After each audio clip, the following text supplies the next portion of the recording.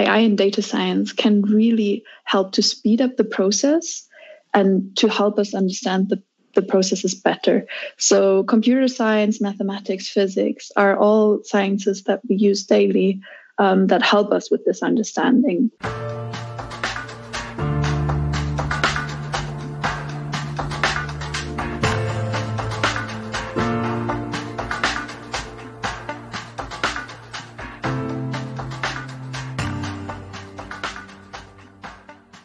So welcome, guys. Welcome to a brand new episode of our podcast, Human and AI, Mind, Machines, and the Gradient Descent. Thanks for tuning in. That means the world to us. We are Uli and Vera, and we are the moderators for today's podcast. But enough said. Let's dive right into it. We are more than happy to have Julia with us today. Julia, welcome to our podcast project. Can you describe in 1 minute who is Julia and what do you do and what brought you here? Sure. So first of all, thanks for the invite. Happy to be here. And some words about me.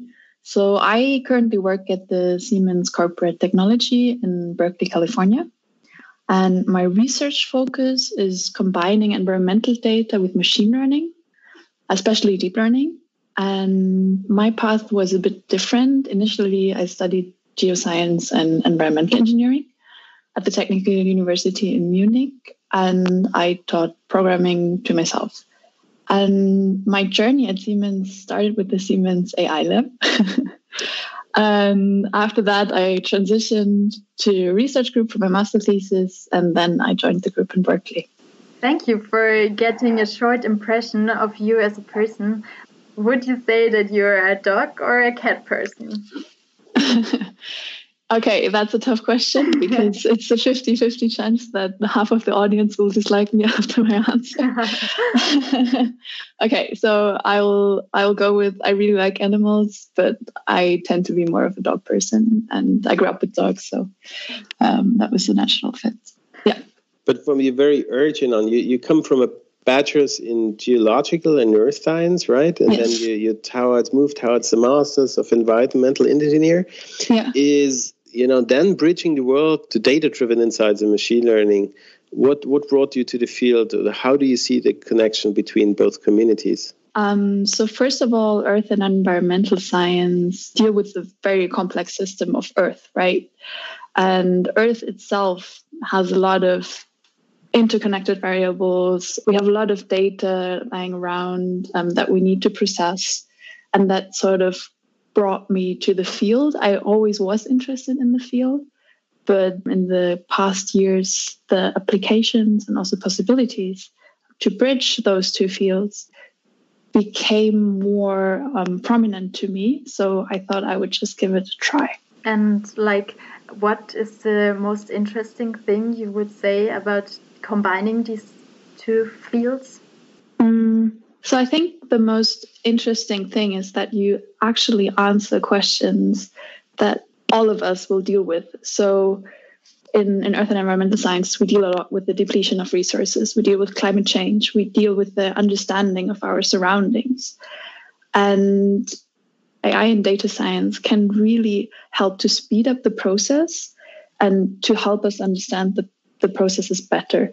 So computer science, mathematics, physics are all sciences that we use daily that help us with this understanding. But especially machine learning has been new, and the application also at the conferences, the papers that are out, it's getting more and more each year, and it's slowly picking up. Is that similar? So there's a trend which is called physics-informed AI, right? Mm-hmm. So somehow bridging the world of expertise, how we know about the world, and how, especially in the physics field, like in the production field, and these are served as stimulus towards, prioring or giving them prior information to the machine learning systems. Yes. We say this exists also in the notion of environmental engineering, informed or sustainable informed AI. Is that something? Yes. I actually know a group in Linz who are hydrologists and who insert layers that have the physical parameters intrinsically encoded in them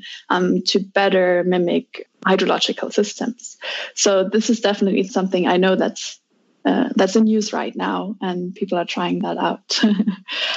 I haven't seen the results yet, but I'm curious to see what they will find out. This is really interesting because it sounds like a really multidisciplinary field.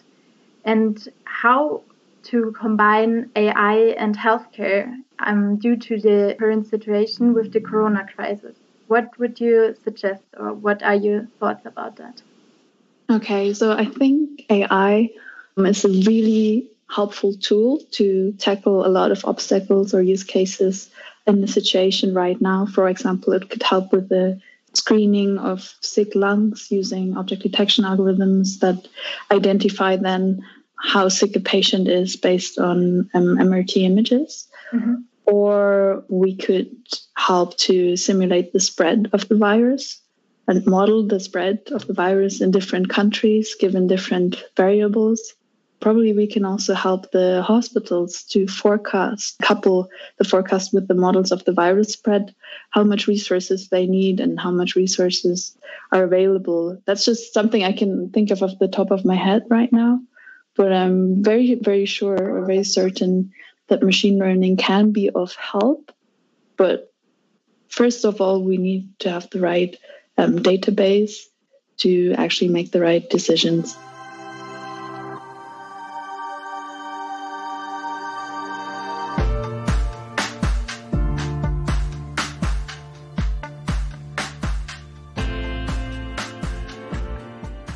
I was quite astonished during hackathon, and you participated, right? And you fought also with one of the teams in the versus virus hackathon.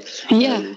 And during that time, I was quite surprised how little data-driven evidences have been initially used in such pandemic scenarios. A little data, in forms of testing, but also in terms of historical evidences are being there. And that the simulation models that are out there and being used by the communities are quite unstable, let's say quite fragile, right? Yeah. Isn't it? So there seems to be somehow a gap. What was your experience? You run a project as well, right? What were your thoughts on one of the largest, actually, hackathons, right? The world has been 40,000. Yeah. How was that? Yeah, so the hackathon was super cool. I was working in an interdisciplinary team, and you just mentioned the simulation models, and we were actually building upon some of those. And the simulation models we were using were based on medical research. And what I found interesting, again, is that a lot of the parameters in the model were fixed. So at some point, some expert basically determines the parameters in the model, and the model is not organically evolving what you might think. So you have some boundaries, conditions that a human set in the first place. But the hackathon itself, was really, I'm a huge fan of hackathons. And I think it was great that the German government actually set it up and really encouraged everyone to participate. And that also was reflected in our team, because we had people with coding experience, people from completely different field, like safety engineers, people with a business background, people from project management. And that really, that was sort of the beauty of it, that we have never met in real life until this day, but we created something online using the tools that are out there, and it worked beautifully. If I interrupt here, so you seem to be quite a hackish girl, right? You organized also, the Nexus hackathon on sustainable aspects. You participated on the government side as well on the hackathon, and now, this enormous 40,000 people joining in virtual teams. Everybody's in quarantine and still trying, to follow the passion. What do you see are the difference? Are you more the crowd folks? Thousands of people participating, or is it more the smaller, or do you enjoy both sides of the plate? So I really enjoyed both sides. First, to be a part of this hackathon, which I think was really the first step and brought the whole idea of hackathons into, or will bring it into a lot of companies, because in my team, 80% of the people, it was their first time to actually engage in a hackathon. And I'm sure they will carry that thought onwards, which I think is great. But then, of course, I really, really enjoy also the on-site, smaller hackathons where you have a dedicated team, you meet in person, and you have the mentors that guide you throughout your journey. And I really enjoy that side as well, because I mean, you have to be a specific kind of person, I guess, to immerse yourself into a situation with so many unknowns and a lot of time pressure. So I think that's just a challenge I really like to tackle, and it's just fun. So my recommendation to all the listeners would be to try it out someday. Wow, that's a really good recommendation. And I would like to ask, or to further ask, what can be done to keep up the engagement? I mean, not everyone is a scientist like you, or not everyone is working with machine learning. Yeah, so I think the main point is also that you really don't need to be able to program. I mean, it's what you can bring to the table. There's this concept of effective altruism, where it's really about doing something for good with the means you have.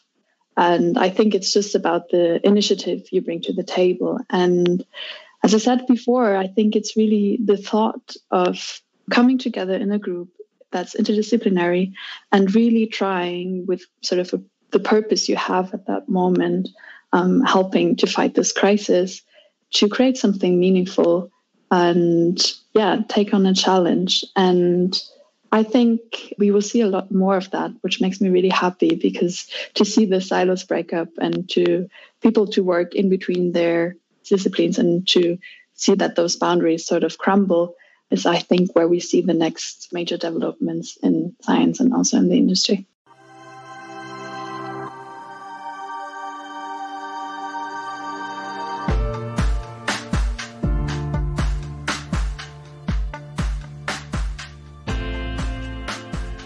Speaking on breakthroughs, and speaking of somehow a community and a movement, I would say, which is driven by talent in AI. If you look back the last 4, 3, 5 years, what kind of mind-blowing breakthroughs or aspects you would consider in the field of AI and machine learning as really that had an impact, would really maybe change your way on thinking, or people's, or fundamentals, or infrastructure? Are there any, papers or people or innovations you would say, oh, that was just mind-blowing in the field of AI and machine learning? Yeah, so I would divide my response into like the breakthroughs I experienced and that also brought me to the field, and then later probably mention a paper that I think is super cool. So first of all, probably to start, the concept I had of AI was really, when I was younger, was really the concept of general artificial intelligence, like a computer program that knows everything we do as humanity. And that was obviously highly influenced by movies and all of that. And I think when that, a historical event, which I found really cool and that inspired me a lot, was the AlphaGo event, where DeepMind, which is now owned by Google, basically mastered the game of Go, which is a 3,000 years old Asian board game. And they managed to basically beat the grandmaster at that game. And I found that a fascinating event because of variety of reasons. One was just the complexity of the game. So it was not possible before, and it was not foreseen that something like that would happen so quick. So it was a nice showcase for the sort of rapid evolvement of the technology. And I think it also affected the whole Asian sector a lot, because obviously that was a big part of their cultural heritage. And then an AI made by Europeans comes and basically beats them there. So I think a lot of Asians, from that part of the world, were also triggered at that point to really enter the field and to tackle this technology and use it. And as a breakthrough, there I have to jump back to my field again. So one of the coolest papers I read in 2020 is basically a paper that's about AI emulators.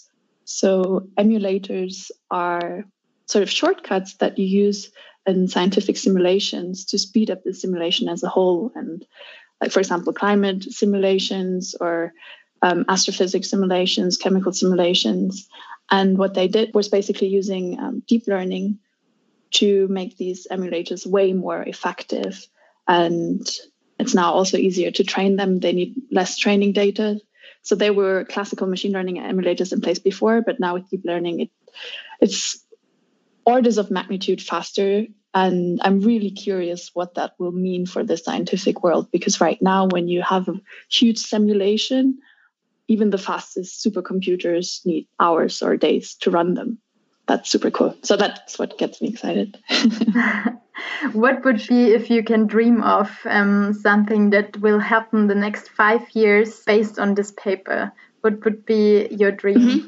So there are a few things. First, I would love to see this paper applied in space exploration and space science to universe simulations, and then for climate change too. I mean, we have a huge problem with uncertainty in climate change, because if you have an error of 2% there, it means a lot.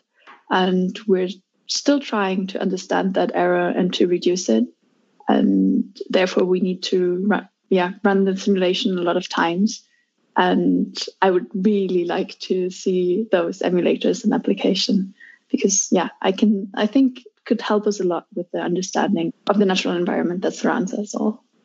Any thought leaders you see in the field, especially maybe in sustainability or in the broader field of AI, where you say like, hey, that's pretty dope people out there? Yeah. Any thought leader you follow up on Twitter, or you want to share with the community here? Yeah, so I follow Joshua Bengio a lot and Mila in Canada, because they also turn towards climate change. And I think I see that with a lot of the classic machine learning research labs at the moment. A lot of them look into climate science and environmental science at the moment, which I find great, but I couldn't see that coming. So I'm really excited for the future. And also at the big conferences at NIPS, for example, there's now a climate change track where they really encourage you to use the solutions for the challenges we face in the next century. Also, the challenges will be like to consider the responsibility that comes with usage of AI. Mm-hmm. And what would you say, like in your field, what are the main responsibilities you have to face?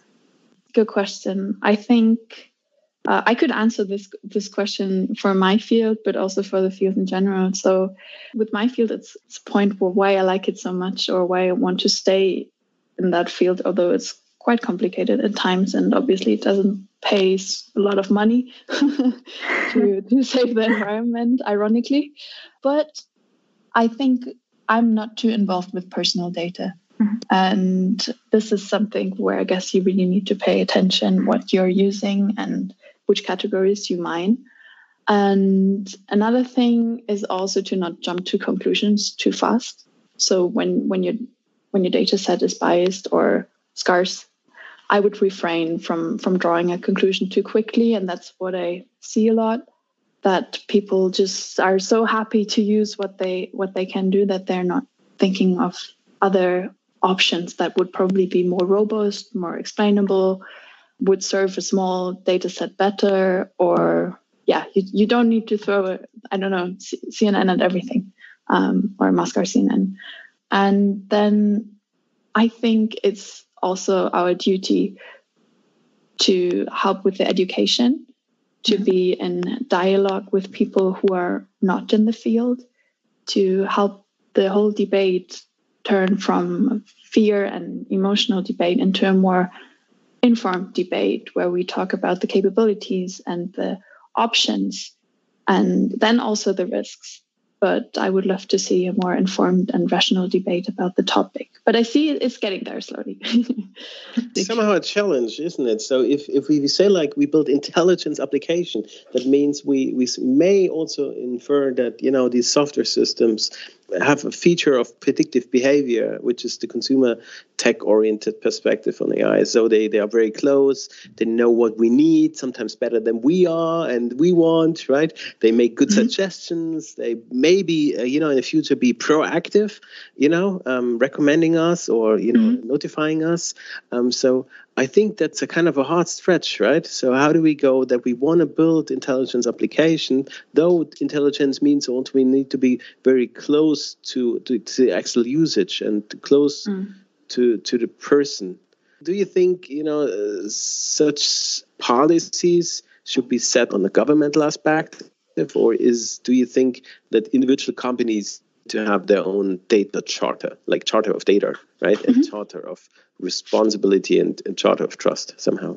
Yeah, so first of all, I think AI obviously has an image problem with the name intelligence in the name because it makes people frightened, or you have that sort of superior feeling when you deal with the technology, which is, as we know, often not the case. But I think right now, machine learning solutions should rather function as a companion that help you and assist you, and the human should have the last decision. I mean, of course, there are edge cases we could discuss about, but government regulations, I'm not sure. I mean, I spent some time in the US now, and the perspective is completely different than in Europe and Asia. Probably it's very different again. So I feel like every cultural circle should make their own decision based on their set of ethic values. I guess that's what I would like to see, and what would probably also make sense. So then regulations would look completely different here in Europe than in China, for example. Thank you very much for being our companion in this podcast. But let me give you, for the closing statements, a couple of sentences. Sure. And I start with a phrase and you will finish. Siemens is full of smart people with great ideas. My personal moonshot is so honest, contributing to a space exploration mission in some way, software or hardware. Julia, thanks so much for spending a couple of minutes with us and sharing your perspectives on this fascinating field of AI. It is and was already a really pleasure to work and collaborate and also hear you about your perspectives.